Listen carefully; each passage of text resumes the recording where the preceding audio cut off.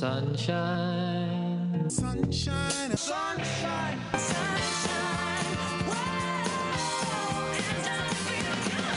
Hey. All right, welcome to Full Disclosure with the Better Government Association. Every week we check in with David Greising, President and CEO of the BGA, for the latest on what government is doing and how much of it they are keeping hidden from you. Well, out in the open last week, Governor J.B. Pritzker delivered his budget speech.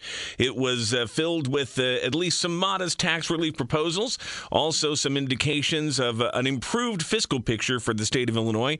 David, you've dug into this, so give us your assessment of the governor's budget proposal as it stands right now.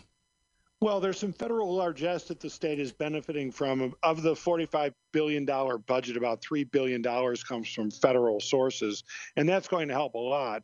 It's enabled the governor to make decisions that I think are long overdue in terms of replenishing the state's rainy day fund and contributing to pensions more aggressively than in the past, and even meeting the state-mandated education, evidence-based education funding formula.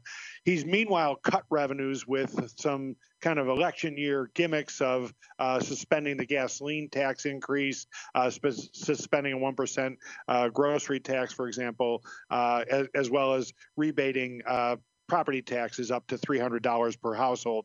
So there's an election year gimmickry aspect to it, but underlying it all is a more healthy financial picture than the state has seen in some years. You know, we've talked a lot about the temporary tax relief proposals, and per household, probably not going to make a huge dent, although cumulatively it's almost $1 billion in less revenue that'll be going to the state. David, one thing you noted was the federal dollars coming in, and what we always have to be cautious about is, are we using one-time infusions of cash for recurring long-term expenses? Any indication that we have made that mistake in this budget? Is any of this federal money going to lock us into long-term expenditures, or are we doing this, as you noted, for things like just simply replenishing the rainy day fund or giving a little bit extra toward pensions?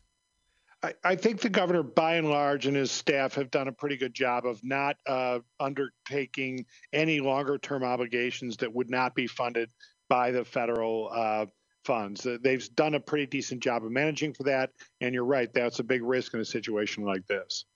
That's just one of the things we're watching carefully this week. Of course, shockwaves on Friday night when a Sangamon County judge issued a ruling declaring the state's mandates against COVID for schools to be null and void. That included the mask mandate for schools as well as the vaccination or testing requirement.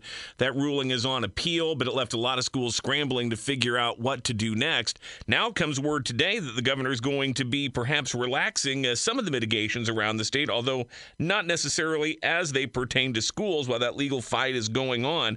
Where does this leave us? People are all feeling a little bit confused at this point about what exactly is going on and what's the governor's real authority in all of this. Well, I guess we'll find out a little bit later today when the governor actually unveils his plan. He's been quite coy about it. But the indications are, as you just said, Jim, that the school mandate may remain in place. Certainly prisons and other areas where people are in confined settings, he is expected to continue the mask mandate there. What's interesting is that the governor is set apparently to relieve us of wearing our masks in public when the numbers are really much better than they had been. They're down to about 3,000 hospitalizations per day compared to about 7,000 a little more than a month ago, but nowhere close to where they were when the mask mandate last was lifted in June of 21, when there were 760 hospitalizations statewide. So there's a question here as to whether this is a political moment or whether, in fact, the public health considerations make it obvious that the mask should be removed. We plan live coverage of the governor's remarks scheduled for around 2 o'clock this afternoon here on WMAY. We'll know more then about that. We'll also know a little bit more after we see this appeals process play out. The governor and Attorney General Kwame Raoul seeking an emergency appeal of the temporary restraining order and hoping to get a stay on that. But for right now, that order is in place in a lot of school districts around our area and around the state, going mask optional. Not necessarily the case up up in Chicago, where they are continuing to require masks there, and there has been additional litigation threatened against them. So a lot of moving parts to all of this. We're watching it all very, very carefully. We've got more full disclosure on the way with David Greising, President and CEO of the BGA. We'll return to him in just one moment. Welcome back to Full Disclosure with David Greising, President and CEO of the Better Government Association. And government could stand to be a whole lot better in terms of some of what we have seen related to a relatively innocuous piece of legislation that has created a lot of hysteria, a lot of misinformation. It relates to just the dissemination of public health information, but people have misinterpreted this to claim that it's somehow going to lead to rounding up unvaccinated people, locking them away in a forced quarantine. It's gotten really ugly, and it's been accompanied by threats of violence against the lawmaker who's sponsoring this, and now leading to calls from legislative leaders for greater civility. David, this is just a really appalling situation we're seeing unfold here. Yeah, we got to say from the top that all of that you mentioned, Jim, is false. It's being put on the internet intentionally to distort the record of State Representative Deb Conroy on this piece of legislation. What's interesting about it is the back and forth that it prompted between the House Speaker Chris Welch and House Minority Leader Jim Durkin. Chris Welch called on the Republicans to disavow this kind of horrid untruths being put on the web, and to engage in more responsible political discourse.